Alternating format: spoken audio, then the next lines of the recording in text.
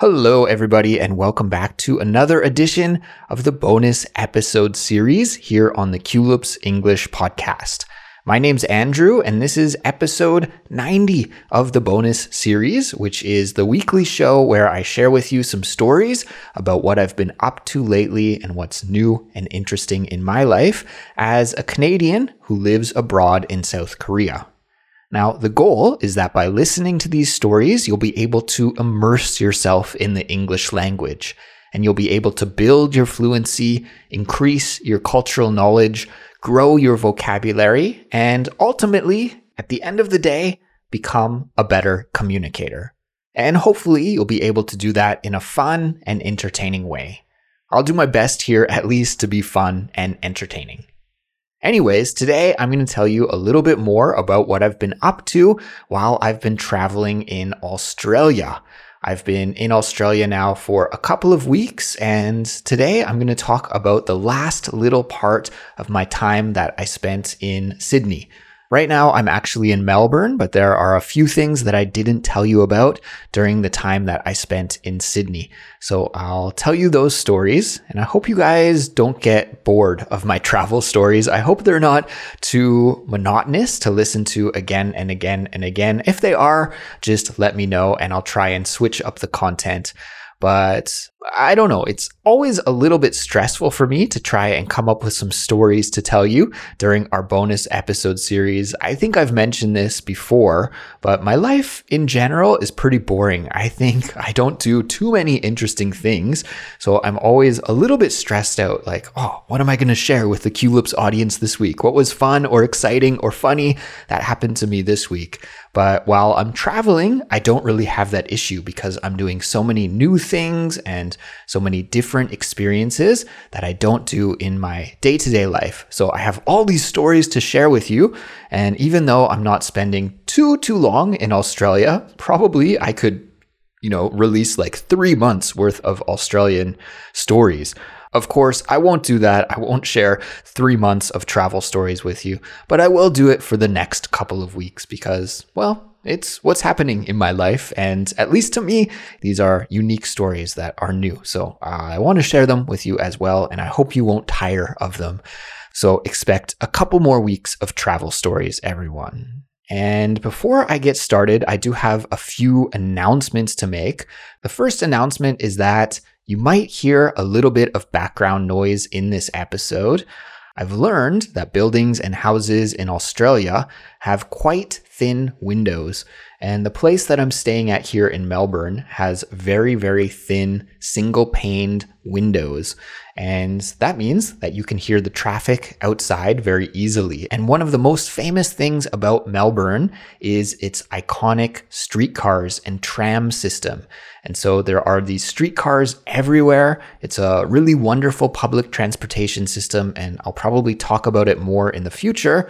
But when one of the streetcars rolls by, there's a lot of rumbling in the background. So if you hear a rumble, don't worry, it's not your headphones breaking, it's just a streetcar going past. And even sometimes if a car drives by, or even if some people walk by on the sidewalk, I can hear them perfectly clearly in the room that I'm recording in right now. So if you hear some people talking in the background as well, then it's probably just some people walking by on the sidewalk. So please just keep that in mind, and I'll do my best after to clean it up and make sure the audio is as quiet as possible for you so you only hear my lovely voice. So that's the first announcement. The second announcement is that there is an interactive transcript and a vocabulary glossary for this episode that you can get for free just by following the link that's in the description. And there's also a comprehension quiz for Culips members. And I'll post the link to the quiz in the member-only channel of our Discord server. I think, in my opinion at least, the quiz is a very fun way to check out how much you've understood from listening to and studying with this episode. So I definitely recommend that all members check it out and give it a shot. Now, finally, if you enjoy the English lessons that we make here at Culips each and every week, then please support us by becoming a Culips member. Without our members, Culips wouldn't exist.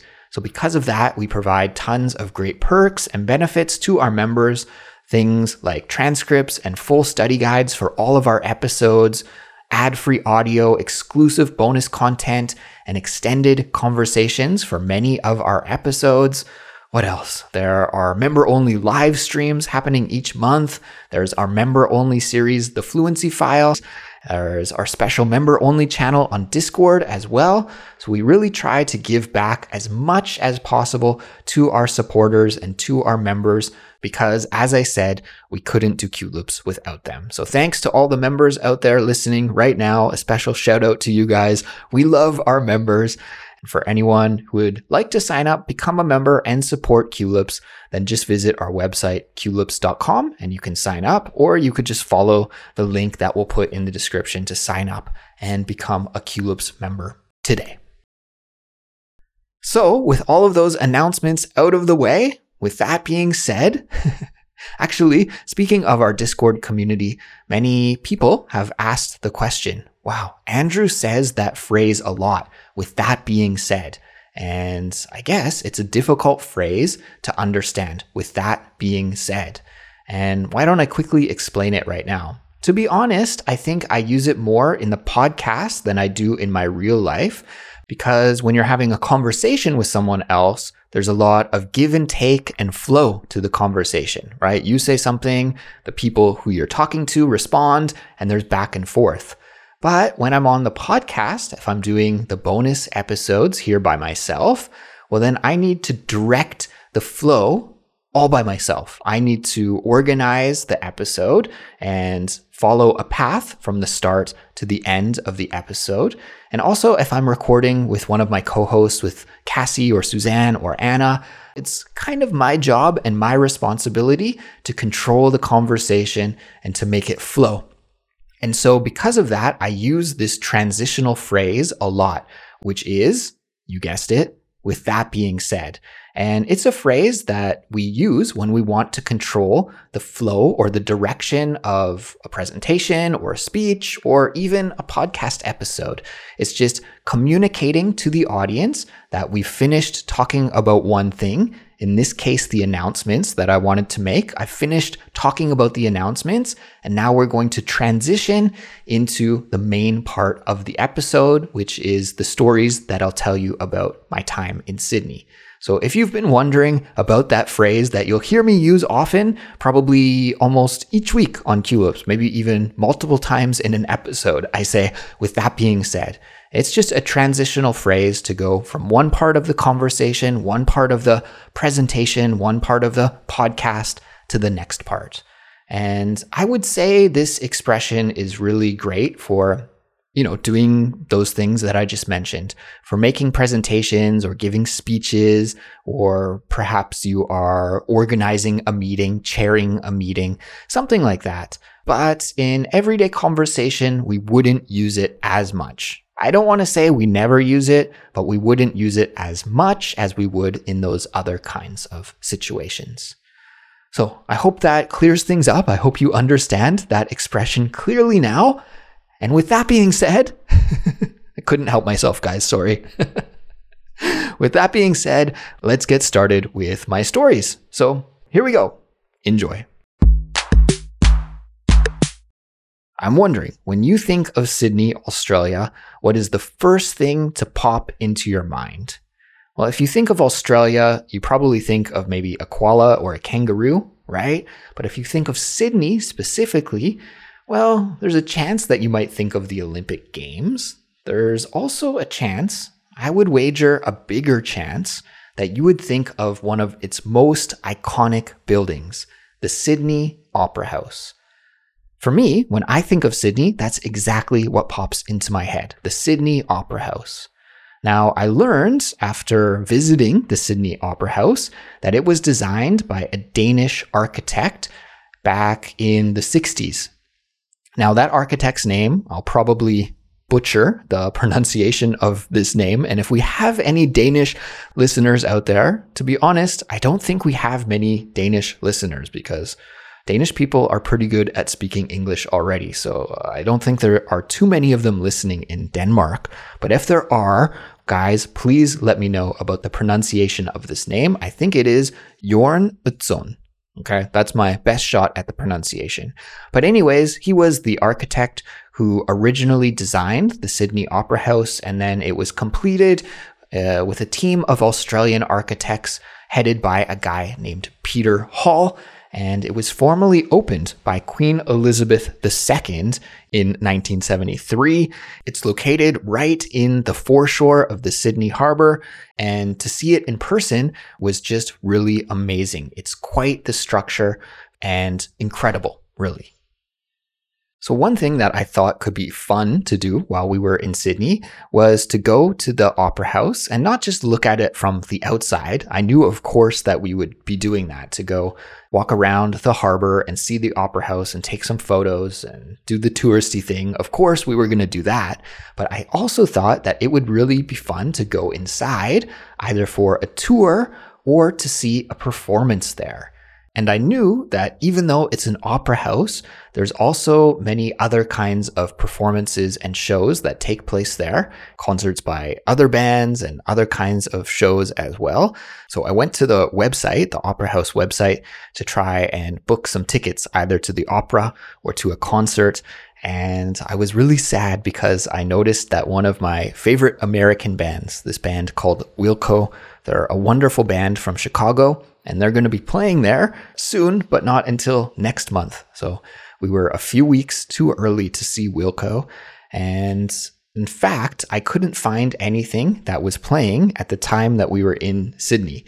So I was really disappointed that I couldn't find any tickets to a performance of some kind, either an opera or a concert. So I kind of just gave up on that idea. But then a few days later, my wife suggested the same idea, that we should go to the Opera House and either watch a concert or a performance or an opera. And I told her, well, I looked at the website, but I couldn't find anything. And she didn't believe me. She's like, that can't be. We're in Sydney for 9 days. You're telling me that during the whole 9 days that we're there, there's nothing to watch at the Opera House? So she went and took a look again, and she was right, as she often is. I totally missed that there was actually an opera happening during the time that we were there, and she went ahead and booked some tickets, so we did it. It wasn't in the main, bigger theater, but it was in a smaller room of the Opera House, which is called the Joan Sutherland Theater. Now, to be perfectly frank with you, I don't know much about the opera at all. Of course, you guys know I'm a huge music fan. I love, I think, all genres of music. But if you ask me about which genre of music I listen to the least, or I know the least about, I'd probably answer opera. Like, I just don't know too much about it. I know there's a lot of skill involved in singing opera, but I don't know too much about it other than that. So I have to say my expectations for the opera were set pretty low. I was more excited about going into the Opera House and checking out the inside and just, visiting and that whole experience. I was way more interested in that than I was in watching the opera. But the opera that we ended up seeing was called La Traviata, and I think that is by a very famous opera writer named Verdi. And so yeah, we watched that opera, and I have to say, I was blown away. I really enjoyed it. I was impressed not only by the venue, which was amazing, but also by the talent of the singers and the orchestra and the conductor of the orchestra. It was just a spectacle in the truest sense of the word, and I really, really enjoyed the opera. Of course, it was all in Italian, so I didn't understand much, but there were some subtitles displayed for us. And I don't think they translated everything word for word, because the singer would sing for like 30 seconds and there would be one little short sentence of the subtitles on the subtitle screen. So I don't know if we were getting the full picture of what the singers were communicating. However, it was helpful, at least for following the outline of the story. And I also did go to Wikipedia to read the summary of the story before we watched the opera, so I could follow along, even though it was in a foreign language that I know nothing about. Now, we watched the opera in the afternoon. It was a matinee show. And one of the things that was really, really fun about going to the Opera House and watching the opera was people watching. people watching because the level of sophistication and the fancy outfits of all the people who came to watch the opera was wonderful. Most of the people that attended the opera, to be honest, were senior citizens, like older folks. There were a few people who were younger than my wife and I, and a few people who were around the same age as my wife and I. But I'd have to say that like 80 to 90% of the people watching the opera were senior citizens. However, they were dressed to the nines. They went all out. There were some really, really stylish people wearing really unique outfits, wonderful dresses and suits, and people mingling in the lobby, drinking champagne before the opera and during the intermission as well, which is what we call the break in the middle of a performance. So during the intermission, when we had a 20-minute break, everyone went back out into the lobbies and people drank champagne again. I didn't drink any champagne because A, it was expensive, and B, I think if I had a glass of champagne in the middle of the day like that, I probably would have either gotten a headache or fallen asleep during the middle of the opera. So I abstained. I didn't drink any champagne. I had a glass of water though, and I also mingled around a little bit. So that was just really fun. And then after the show, right outside of the Opera House is a place called the Opera House Bar, which is a bar/restaurant and is right beside the Opera House with a beautiful view of the harbor and the harbor bridge. And it's kind of like one of those things that you must do if you go to the opera in Sydney, is that after the show, you go to the Opera House Bar and you can enjoy a meal and a drink. And that's what we did. We went there for lunch and we really enjoyed that meal. To be honest, the food in Sydney overall didn't really impress my wife and I. I don't know if we just went to the wrong restaurants or what, but overall, I'd say it was like so-so at best. But at the Opera House Bar, the food was actually pretty good. So we really enjoyed that meal. And then afterwards, we just walked back to our hotel. And that was our opera experience. Now, aside from watching the opera, there are so many other things that I did in Sydney. I did a lot of running. The weather was so good and I had some free time when my wife was busy doing some other business that she had to do. So I had some free time to myself and I used most of that free time to go running. I did this really cool run called the 7 Bridges Run, which is a route that I found online on Strava. And the route, I don't know if it's like a popular running route in Sydney or not, but I have the feeling that it's a pretty popular run. It's around 22 or 23 kilometers, if I recall correctly. And it takes you through some of Sydney's most beautiful locations, very picturesque, and over 7 of its iconic bridges, including the Anzac Bridge and the Harbour Bridge, which is great for looking at the Opera House and the harbour. I took some beautiful photos from that location on the bridge of the Opera House and the harbour. I've actually posted that photo to our Instagram already, so if you want to see just how amazing of a photographer I am, then you can check that out on our Instagram. Now that run was actually a little bit stressful for me because I think I did it like the first day that we arrived in Sydney. I was like, I'm going to go explore the city. I'm going to do this big run across all of these bridges and through these different neighborhoods. And the day before I did that run, I updated the operating system of my phone. I use an iPhone, and right before we left to go to Australia, there was an update available. So I updated my phone.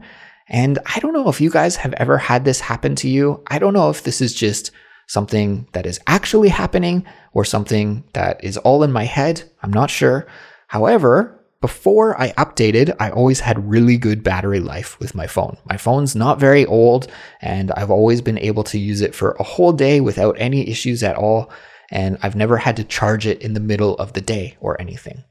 However, when I went for this run, I was about, 10 kilometers into it or something. And suddenly I noticed that my battery was getting low. And I got a little bit worried because I was like, this is unusual. Usually I don't have this kind of battery issue with my phone. I should just keep my eye on my battery to make sure that my phone battery doesn't die. Because if it dies while I'm on this run far away from the hotel, well, then I might have some problems. Now, I have to say that I was using a GPS app on my phone so that I could follow the Seven Bridges running route because it's not clearly marked. It's just like some course that somebody made up, I think. It's not an official trail in the city, so there are no signs or anything. So I did have to follow the path on my phone. After I noticed that my battery was dying quickly, then I kept a close eye on it. And I noticed that it was going down really, really quickly. So it was like at 30%. And then 10 minutes later, when I checked, it was at 20%. And so at this point, I started to get stressed out because I was about, halfway into the run, maybe 12 kilometers or so into the run. And it wasn't the most straightforward route. I was doing a lot of turns and stuff. And I think I could have retraced my steps to find my hotel again, or even asked somebody for directions, I do speak English and Australia is an English speaking country.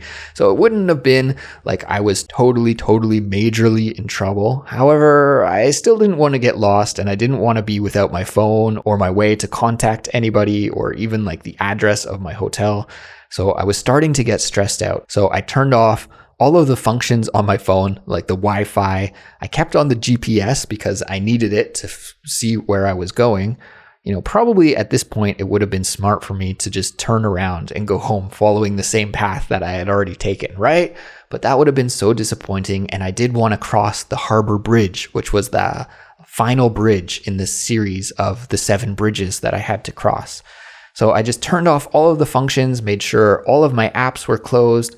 I was listening to music on my phone while I was running. So I turned the music off and I turned my screen brightness down to 0. And I just crossed my fingers and hoped that I could get back to my hotel, to my wife, without getting lost in the middle of nowhere. The first half of the run was really nice. You went through like Darling Harbour, I believe it is called, this place, Darling Harbour, and across the Anzac Bridge and through some really nice suburbs, really well-to-do suburbs in Sydney. And so that was wonderful. But then around the halfway mark, suddenly you're running beside this highway. And so for the final half of the run, most of it was actually beside a highway or another big, busy main road. And so for that reason, I actually wouldn't recommend this run. The first half is very beautiful. The second half is like, meh, so-so at best. But it ends with a bang because suddenly you go off of that kind of ugly-ish main road. You're just like running beside a lot of traffic and there's a lot of fumes and, traffic noises, cars honking their horns and that kind of thing. And then you come back into the city and you cross over the harbor on the Harbour Bridge and you can see the Opera House and see the ocean and see the city. And that made it worth it. And it also gave me like a nice introduction to what Sydney's like. Like I saw the really beautiful parts of it. I saw the not so beautiful, just regular city parts of it. So that was pretty cool. Aside from that, I also did a lot of running in one of the main parks in Sydney called Centennial Park. It's one of Sydney's oldest and largest parks, and it's a really popular place to go and run. There's this big 3.5 kilometer circuit, a loop in the middle of the park that was really, really fun to run on.